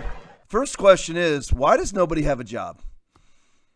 I mean, you're out there. Does anybody have to get up the next morning? Why does nobody have a job? I know that we lost 40 million jobs, but over half of them are back now. So why is it that nobody has a job? Of course, you're not going to see Chris Cuomo on the streets or his brother, the governor, Andrew Cuomo, saying, why is everybody out there not social distancing? Why is everybody out there so close together? Why is everybody out there not 6 feet apart? Why is everybody out there not wearing a mask? Why is everybody out there disobeying the no mask congregation law that we put out there? I mean, how's that different than a church service? But if John MacArthur has a church service in California, the leftist media goes wild because they're the propaganda wing of the Democratic Party. We all know the answer to that. So if it was you and you were in that crowd, are you stopping? I can flat out tell you, I'm not stopping. They've surrounded your car. We've seen numerous footage of people being dragged out of their car, their windows being smashed, Molotov cocktails thrown at police cars. I'm driving through. Simple as that. I'm not stopping. I am not stopping. I'm not thinking about stopping. You surround my car like that, I'm driving through. I'll face whatever consequences there are. But by the way, again, it'll depend on what Soros-backed prosecutor would handle your case. That's just the state of the country that we're in right now. That is why you can't capitulate. It's in the title of this podcast tonight. You can never give an inch. You can never say, okay, you know what, just to be courteous to everybody and so that I'm not trampling on people's feelings, I'm going to go ahead and put a mask on. No. The moment that you do that, you end up with the people like Soros and the Democratic Party, Antifa, and Black Lives Matter. You give them 1 inch. Tom, those are two separate issues. They're not. They're all about totalitarianism. They're all about trying to control you. That's what the Democratic Party's trying to do. All of this is the Democratic Party. Everybody in that video is a Democratic Party supporter. That's what it's all about. Here's some economic numbers I want you to know that I got from the Blaze from yesterday. I want you to see what's happened to our country and where it's going right now. These are all just absolute facts. as I want you to see the rise, the declines, the rise, and the declines in comparison to where we were under Barack Hussein Obama and Joe Biden, since this is an election season, and Joe Biden keeps saying that Donald Trump has caused an economic collapse, which Donald Trump had nothing to do with any sort of economic collapse. That's Gretchen Whitmer. That's Andrew Cuomo. That's Tom Wolf. That's Gavin Newsom. That's Phil Murphy. Those are all the governors that have caused that to happen. Donald Trump didn't do any of that. Donald Trump never called for a lockdown. Donald Trump did the 2 weeks to slow the spread, and that was it. But the problem is, and he can't leash or unleash, but the problem is COVID unleashed all the little Stalinists throughout our country. But here's the numbers. These are the unemployment rates going into COVID. So I'm starting in September. I'm going to rattle these off quick. And you ought to rewind these videos, write these statistics down so that you have all the facts, so that when opportunity arises, you can espouse facts to the ignorant. These are the unemployment numbers. September 2019, we had a 3.5% unemployment. October, 3.5. Starting again, September 2019, so a year ago. In September 2019, 3.5 unemployment rate. October, 3.5 unemployment rate. November, 3.6 unemployment rate. December 2019, 3.5 unemployment rate. January 2020, now this year, 3.6% unemployment rate. February, 3.5% unemployment rate. March, 4.4% unemployment rate. Get ready. April, 14.7% unemployment rate. May 2020, 13.3 unemployment rate. Now here we go. June 2020, 11.1% unemployment rate. July of this year, last month, or 2 months ago, 10.2% unemployment rate. Now for August, the month that just passed, we're at 8.4% unemployment. So when was the last time we were that bad off that we were 8.4%? Remember now, this is dealing with the tyrannical, draconian, stupid response to a flu bug that totally destroyed our economy. A $20 trillion economy flipped upside down overnight by Stalinists. When was the last time? Now, Trump has brought it back to 8.4. It was as high as almost 15% unemployment. And that was in April. Trump has cut that in half by August. By the end of August, it's already been cut in half, 8.4. Now, when was the last time we were that bad off that we were actually 8.4? Oh, that was December 2011 under Biden. Barack's 2012 re-election year economy. So to parallel, when Barack Hussein Obama and Joey Biden ran for president, remember Biden saying this is the worst economy, Donald Trump has caused the worst economy, this is terrible. Well, what was the unemployment rate the last time Joe Biden ran for vice president? That was August 2012, September 2012. So August 2012, when Biden was running for vice president, they had an 8.1% unemployment rate. So even after COVID, Trump is better than Biden even after COVID. It takes them having to shut down an economy to even be competitive. Play it for me. COVID has taken this year, just since the outbreak, has taken more than 100 years. Look, here's the lives. When you think about it, more lives this year than any other year for the past 100 years. What? What an idiot. Oh, what a loser. Good. There you go. So jobs lost numbers, ready? September 2019, we gained 208,000 jobs.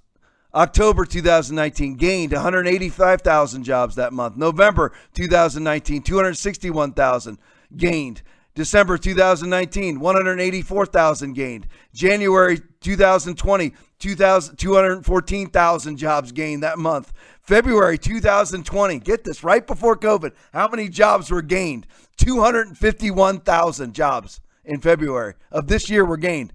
March 2020. Got to write this different in my notes because I keep saying 20th. March 2020, net loss of 1.4 million jobs. Get ready for April 2020. Net loss, 20.8 million jobs. Mask wearing, virtue signaling, Christians. This is what you caused when you quarantined yourself and capitulated.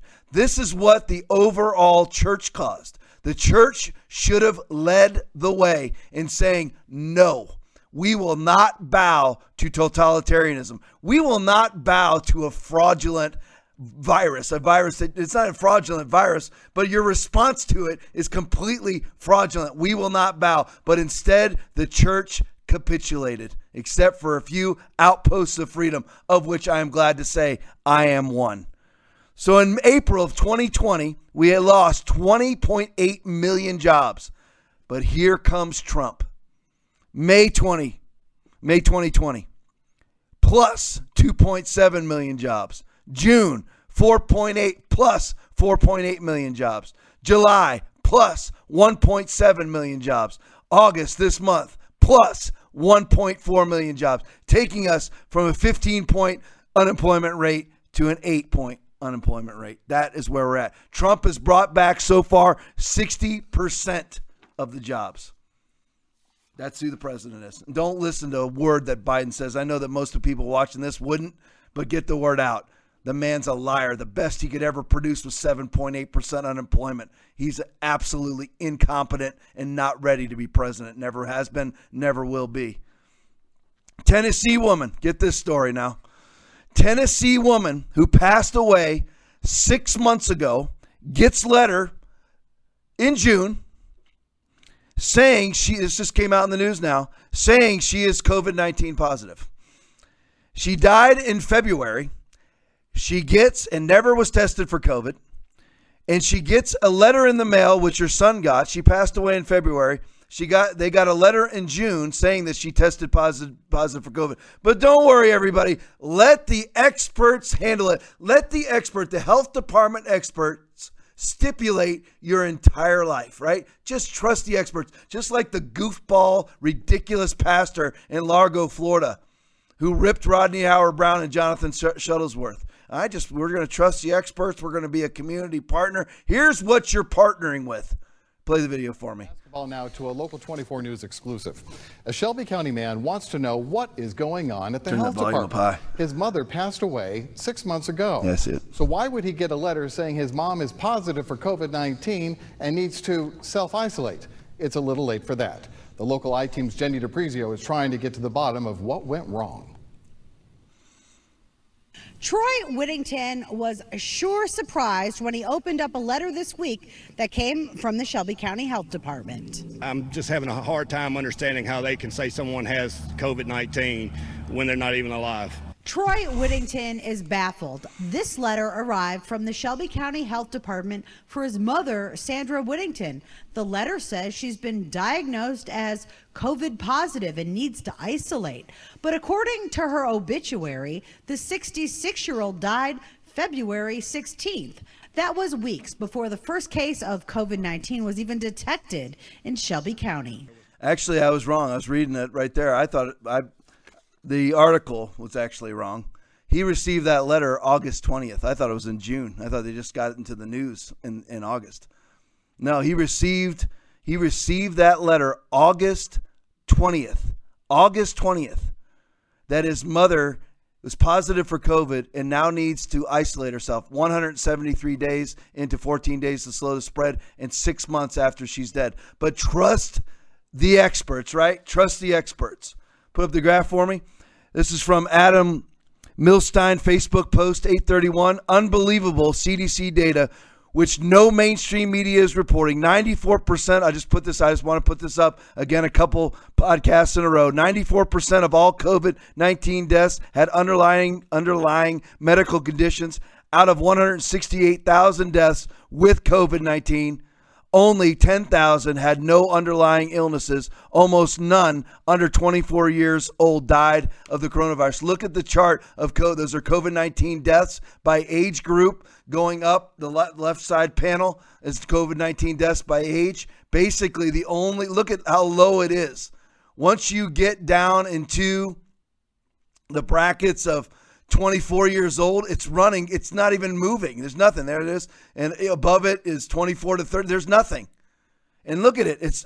You have the increase, the alleged second wave happening. And now look at the deaths. Look at them all. Your far right-hand corner. It's over. It's been over. Bring it back to me. The only reason why there was even a marginal second wave is because of lockdowns and everybody sitting inside for 3 months and destroying their immune systems and then walking out. That's the only reason why there was a spike in cases and deaths at all. And I don't even believe the stats that came out of that either. Now, this is interesting. The PGA has better ratings. The PGA. Now, listen. I watch golf. I don't know too many people that do. I mainly watch it as sedation. I fall asleep to it while I'm eating. So, my family doesn't like it. They hate it when I put on. Literally, when I click it on, every person in the room gets up and leaves. No kidding. I live with 3 other people, my wife, and my 2 kids, who are adults now. When I turn it on, they all make this collective sound. Oh, not golf. And then they all get up and leave.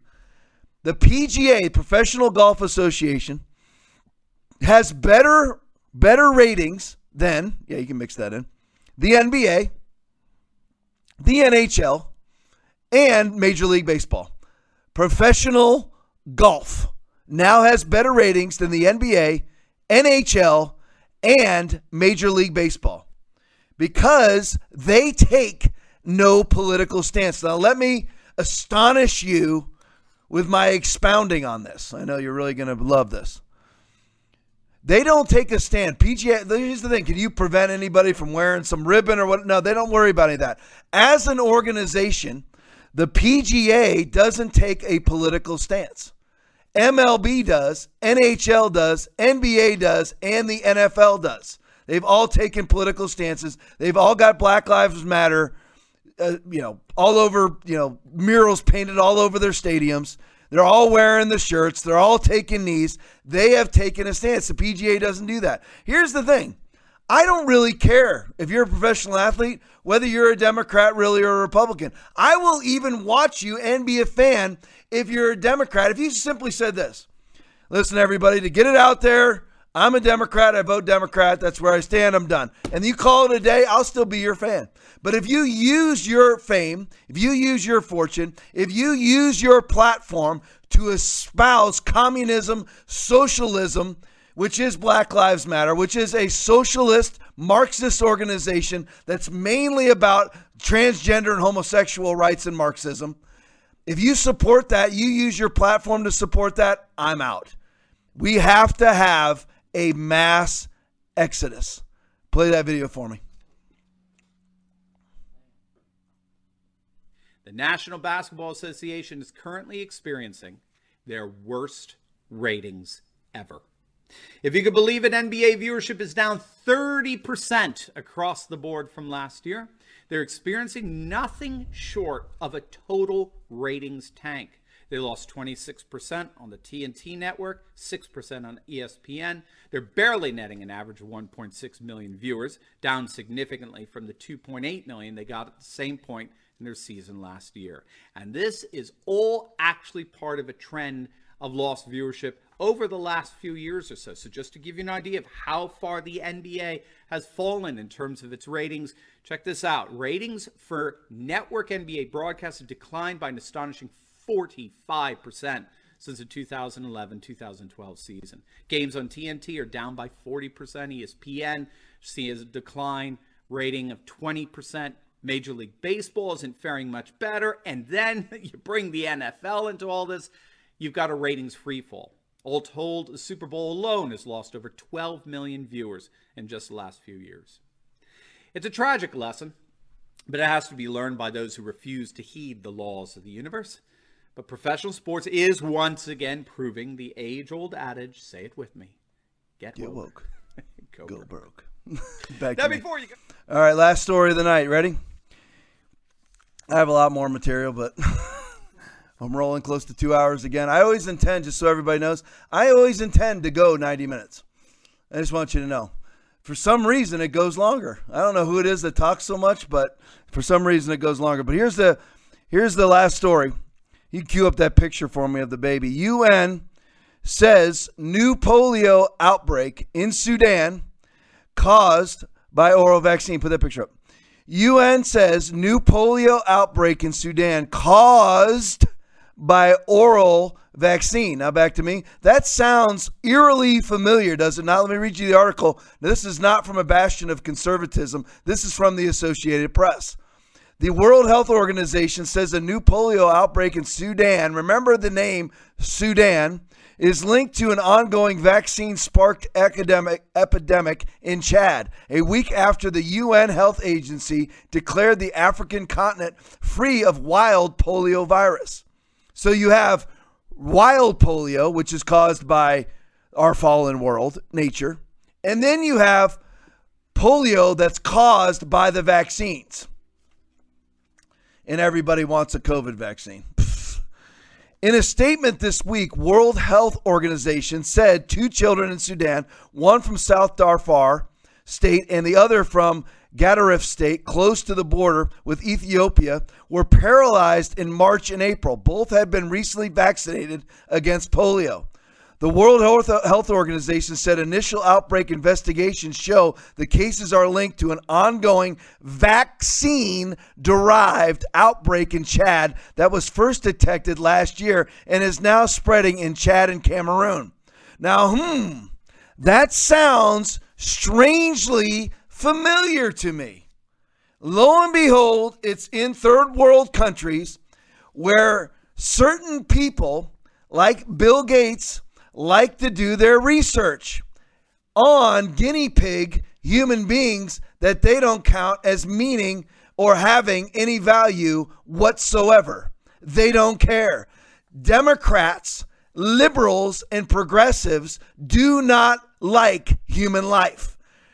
Bill Gates's goal is to control population growth via vaccines. Explain to me how that makes any sense. And if you think that's a conspiracy theory, please go right now and Google Bill Gates wants to control the population using vaccines and see his ridiculous, uncomprehendable explanation of that. Lo and behold, some of Bill Gates's vaccines, if not all of them, has rendered people unable to have children. What a surprise. What a shock. So, this stuff sounded familiar to me. So I pulled up some of my old articles. Gates' obsession, this is from Robert F. Kennedy Jr., Gates' obsession with vaccines seems to be fueled by a conviction to save the world with technology. Promising his share of $450 million of a $1.2 billion to eradicate polio, Gates took control of India's National Technology Advisory Group on Immunization, NTIGI. Please look it up. Feel free to argue with me. Which mandated up to 50 doses of polio vaccines through overlapping immunization programs to children before the age of 5. So 10 vaccines per year before you're even 5. Indian doctors blamed the Gates campaign for devastating non-polio acute flaccid paralysis epidemic that paralyzed 490,000 children. Let me read that again. Indian doctors blamed the Gates campaign for a devastating non-polio acute flaccid paralysis epidemic that paralyzed 490,000 children beyond expected rates between 2000 and 2017. In 2017, the Indian government dialed back the Gates vaccine regimen and asked Gates and his vaccine policies to leave India. That's just a small portion. Let me just read the top of this for you, because this is going on. That was India. Well, nobody will know. If you do that in England, people will know. If you do that in Australia, people will know. So you slither like the little worm snake you are into India or Africa, and then that buys you some years before the media has enough guts to report it, or if it happens to slip into the stream of a conservative site that reports. So let me just read this to you. This is from 7/16, from July of 2016. Or no, maybe it may have been this year. I may not be reading. Don't hold me to the date on this, but this is from PNW, a biometric digital identity platform that evolves just as you evolve is set to be introduced in, here it is again, low-income remote communities in West Africa, thanks to a public-private partnership between the Bill Gates-backed Gavi Vaccine Alliance, MasterCard, and the AI-powered identity authentication company TrustStamp, a biometric digital identity platform. The program, which was first launched in 2018, will see TrustStamp's digital identity platform integrated into Gavi MasterCard's Wellness Pass, a digital vaccination record and identity system that is also linked to MasterCard's click-to-play system that's powered by AI and machine learning technology called New Data. Pull it all up. Argue with me. All the capitulating Christians. Why are you always picking on us, Tom? Because I read the Bible. It's 1 Peter chapter 4, verse 17. For the time has come for judgment to begin at the house of God. We're not supposed to judge. Are you sure? Have you read the Bible? For the time has come for judgment to begin at the house of God. And if it begins with us first, what will be the end of those who do not obey the gospel of God? 1 Peter chapter 4, verse 17. Read it for yourself. Am I judging the church? Yes. When COVID presented itself, you were to read the Bible and do what the Bible says. Let your yes be yes and your no be no. You are not called to be a community partner with Bill Gates. You are not called to be a community partner with Anthony Fauci or Deborah Birx. You are not called to be a community partner with Planned Parenthood. You are called to partner with the Word of God and the voice of the Holy Spirit. And you should have stood up. You should have led the way. You can still repent, though. It's not too late, but you can't sit there and act like you did nothing wrong. You can't sit there and still espouse virtue to yourself that doesn't exist. If you're wearing a mask and you close down your churches and you're taking temperatures of people coming into your churches and you're social distance and you're opening safely, you're still buying into the lie. And Satan, John chapter 8, verse 45, according to Jesus, is the father of lies. You can't have virtue and follow a lie. You can't have love and follow a lie. You can't have compassion, and follow a lie. You can't have empathy and follow a lie. You follow the Word of God. 9,210 people have truly died of COVID. Yes, COVID caused some other deaths, just like the flu does.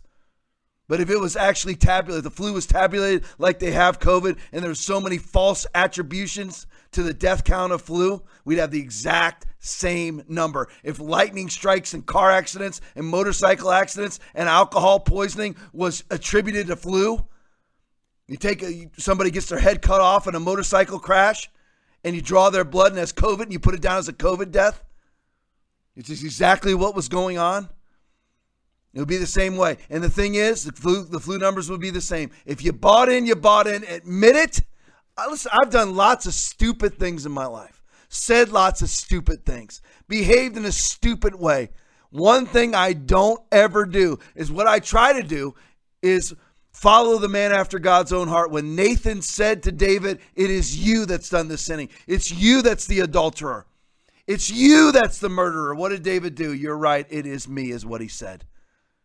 If it's you, it's you. Pull the mask off your face, look up to the Lord and say, I repent.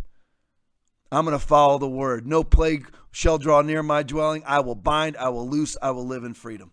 3385 South Access Road, Foundation Church Inglewood, Florida. If you are in this area, join me tomorrow. If you still like hellfire and brimstone, if you still like to hear that you're healed every time, if you love the Bible, if you want to hear that narrow is the way and few will find it, if you want to hear that you can walk away from your salvation, if you want to hear that you are called to triumph every time, in other words, if you want to hear the Bible, be here tomorrow, 9 a.m. for our first service or 11:15 a.m. for our second service. And you can watch us online around 11:55. We're about to put our worship live again. My worship leader is getting that set up. But for tomorrow, around 11:55 or so, that's when I'll start to preach. That's the one that we're doing the live stream on. So if you want to watch the message, you can. Be here tomorrow. If you're in the Tampa Bay area, go to the River Church. Follow the light posts, the outposts of freedom. Go there. The places that are preaching the word of God without capitulation. Listen, I love you. Let's pray. Lord, we praise you tonight. We thank you tonight. I pray your abundance on each and every person listening. Lord, I pray that each and every one of us, Lord, I pray that you would strengthen us in the 4 essentials, in prayer, Bible study, worship, and fellowship. Because, Lord, when we do those things, our revelatory knowledge increases. The lights come on in the darkness, and we will see your path. Lord, we love you. We praise you. It's in Jesus' name we've gathered. It's in Jesus' name we pray. Everybody said amen and amen. I love you guys. I will see you tomorrow. If not, have a great Saturday night and find a place of worship tomorrow. Love you. God bless you.